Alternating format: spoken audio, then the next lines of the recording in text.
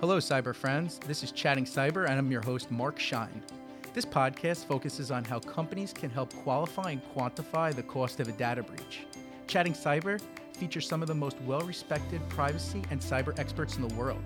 Join the conversation with business leaders, government agencies, and cyber experts to learn more about how and why they got into this ever-changing field that we call cyber risk. Hello, cyber colleagues. I'm Mark Shine, National Co-Chair of the Cyber Center of Excellence here at Marsh McLennan Agency. And today we have a true cyber celebrity with us. Marcin, thank you for joining. Thanks. Appreciate it, Mark. Of course. So Marcin, my first question to you is, where'd you grow up? So I grew up in Brooklyn, spent most of my younger years, Brooklyn and Queens.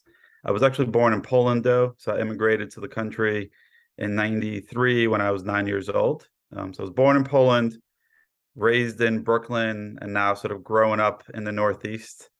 So Northeast for a long time.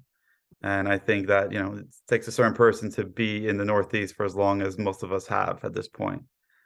Sure. Yeah.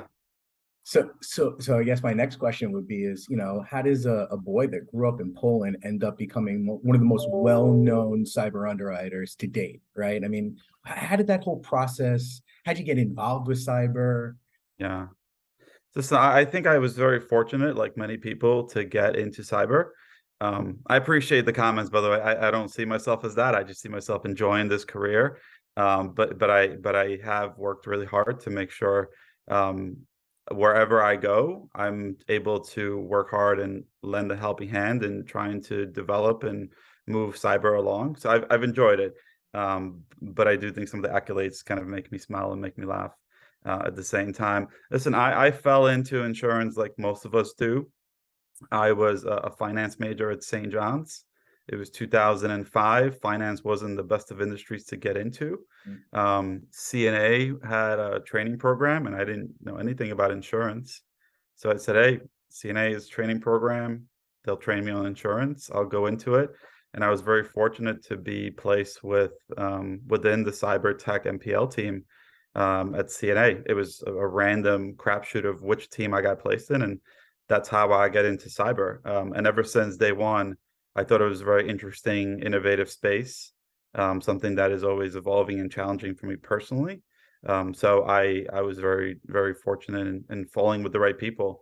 The group of folks I worked with at CNA through the first few years of my career are still ones that I'm very close to, and ones that have definitely shepherded me along the way as I developed my career. So I guess based off of your experience at CNA and now, being head of business development at Coalition, in your opinion, what are some of the most important roles that an underwriter really has, or that they should have, rather? Yeah.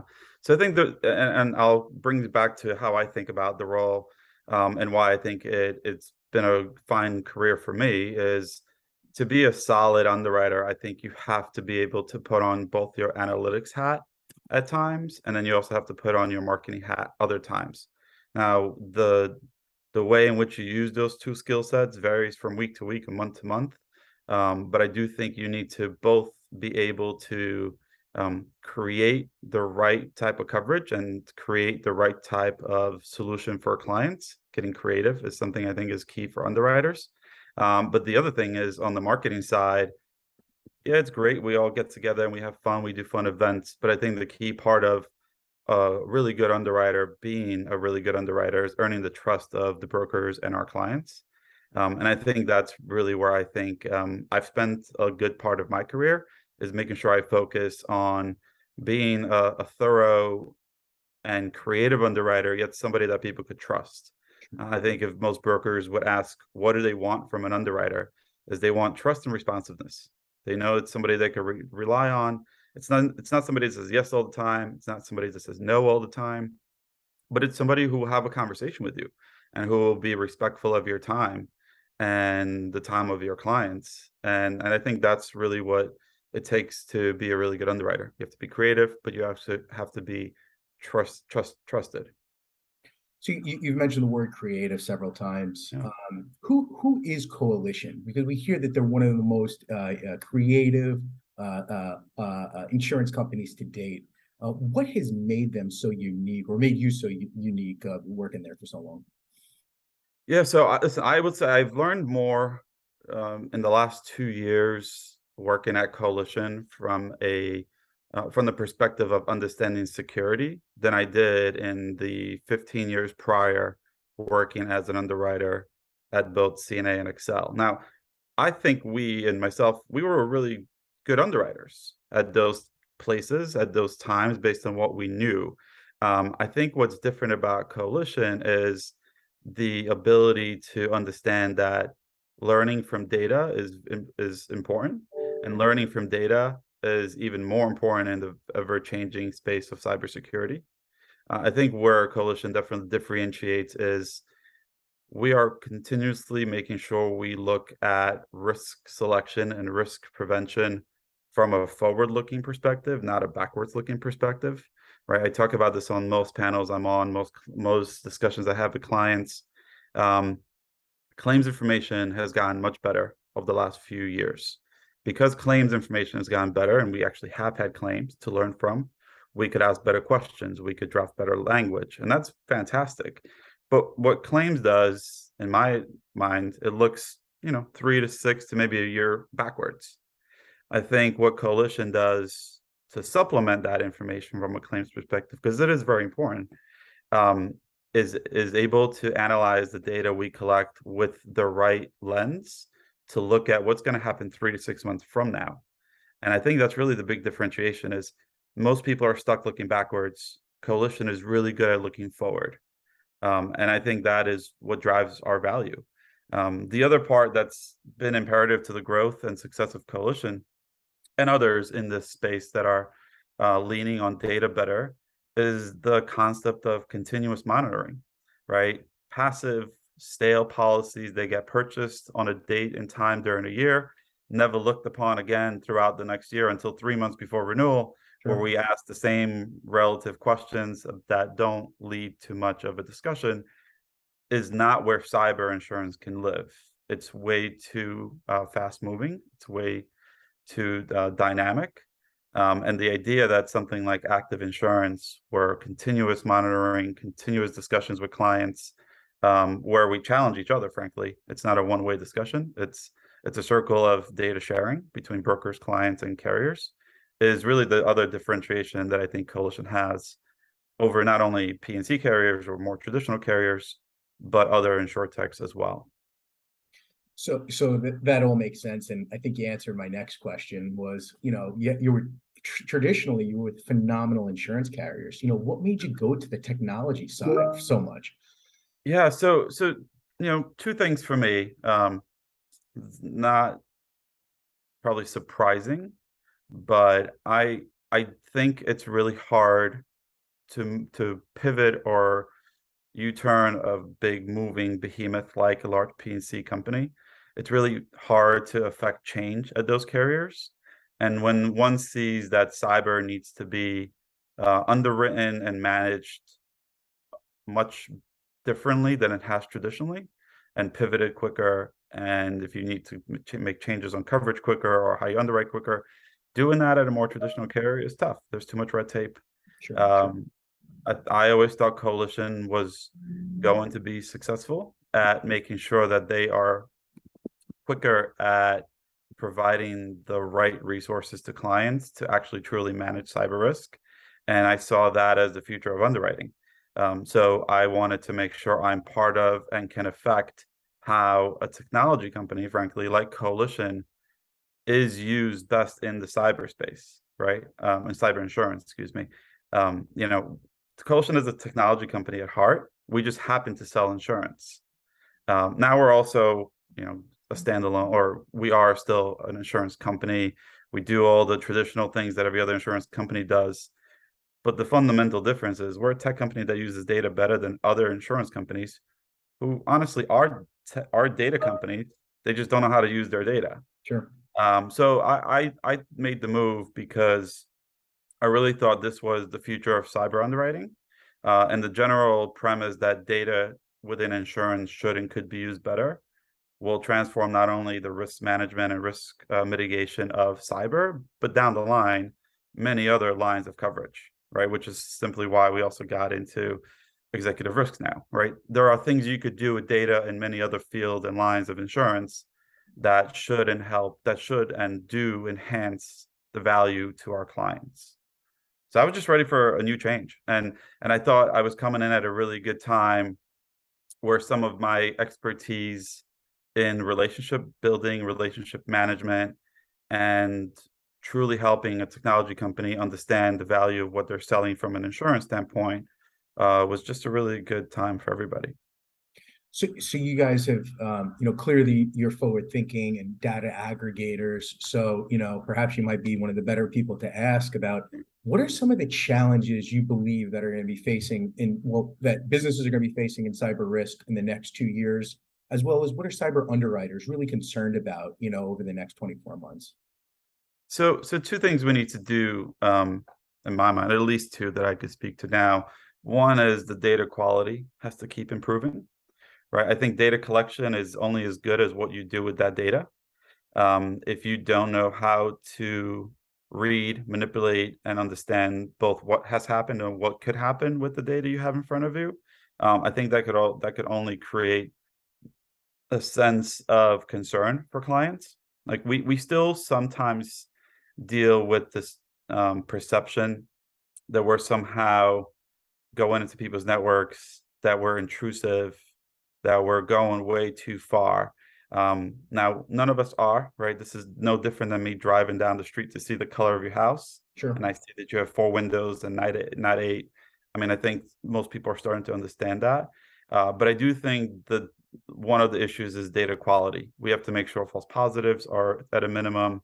We have to involve insurers and our brokers in the data quality itself, something that we're working on.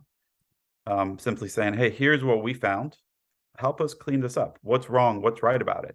I think the more we work with our insurers and as an industry, that will eliminate some of the data quality issues. The other thing that I think needs to happen, and I'm sure it will, I just don't know how quickly for the industry as a whole, is we need to use that data to not only underwrite better from a loss perspective for us as a carrier, but we have to use that to show our potential insureds how their use of risk management tools affects coverage and price. I think we've been asked for this for almost a decade at this point, where a client says, "Hey, I've made all these improvements. I've bought all this software. I've hired all these people. I did everything you guys asked me to last year. Why is my price going up?" Sure. And is my price the same as my peer who didn't do any of those risk management steps? And I think we're getting to a better place there. But I do think that if we're going to say we use data for the benefit of the industry and ourselves, we have to make sure we show that with a variety of coverage options based on tools and resources that a client has implemented or is planning to implement, right? Future state of cyber underwriting has to be something along the lines of, we scanned you, you filled in an application, we had a call, whatever it may be, we collect the data, here's what we see, here's your coverage. But if you do XYZ based on our recommendations, because we see these recommendations lead to loss prevention, or it leads to some other material decrease in exposure, here's what your coverage looks like, here's what your price looks like, and be very granular. Sure. I think that's going to be the success of cyber underwriting in the future. So you touched upon controls, and from an underwriting standpoint, how important are the controls that a business has, or is it more geared towards just their revenue and the class of business that they're in, or do the controls that they have actually matter in terms of the terms that they may or may not be getting? Yeah, I mean, the controls are vastly important in the underwriting and in the risk mitigation of our clients.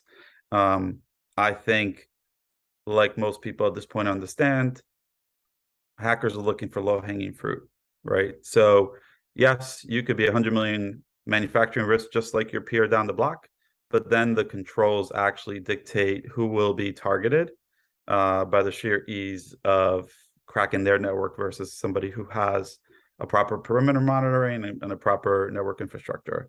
So I think controls are very important. They're not just random yes or no questions like we used to depend on in the past. Sure. I was on a panel just the other day And I was asked, what was underwriting like in 2005 or 2008 versus now? And it's a really simple answer. Like in 2005, there was two trains of thoughts. Here's cyber insurance, and here's two questions because I actually don't know what this is and what it covers and what to underwrite. Or here's 25 pages of questions, and I will try to overanalyze everything. And yet I still don't know what cyber insurance will do or won't do because there's no claims. Sure. Where we are now is we are asking more poignant questions because we see where claims have come from, what the threat vectors are that will lead to future claims. And in doing so, we're able to actually guide our clients to make sure they use their resources for the proper use of spent and time on controls that actually matter from a risk perspective, from risk mitigation and reduction standpoint. So yeah, I think I think controls make a vast difference in the profile of our clients. But the fundamental difference in how I think Coalition looks at even controls is it's not a moment in time. If you underwrite cyber in a moment in time snapshot with controls and scans, I still think that's setting both the carriers and the clients up for failure. So, Marcin, we've spoken about a lot in today's conversation. Is there anything that I should have asked you that I didn't get a chance to ask you? I think, talking about the future of some of the issues that we may be facing, it would be good to spend a little bit of time on. Not that I have all the solutions for these topics, but I think we have to be very mindful of two particular ones. One is the systemic failure exposure that we're all dealing with. Sure.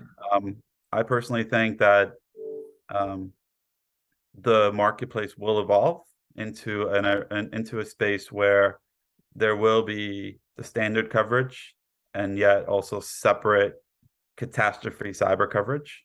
I don't think that that's that far in the future. Just for clarity purposes, I think many people will be interested in that type of cover. The other one that some people have started to speak about, but I don't think it's getting as much attention as it should, is privacy as a peril. Sure. There is continuous discussions on a regulatory front, state levels, foreign governments and agencies about privacy. And I think that we've gotten really good at the technical aspect of cyber underwriting, and we are guiding the industry in a really good direction on pushing our clients to be thoughtful of security. But because we were doing that so hard because of ransomware and other epidemics that we dealt with, we have not been focusing on privacy as much as we maybe should have. And I think that's something that's coming down the line. Marcin, thank you for taking the time and coming on the show and chatting cyber with us. Absolutely. Pleasure to finally do this with you. And I really enjoy this industry, enjoy everybody I've met throughout my career thus far. And I look forward to speaking with you again and seeing where we land in cyber in the next few years. Absolutely. And your growth has been phenomenal. And thank you for all that you do for us and our clients. Absolutely. Thanks, Mark.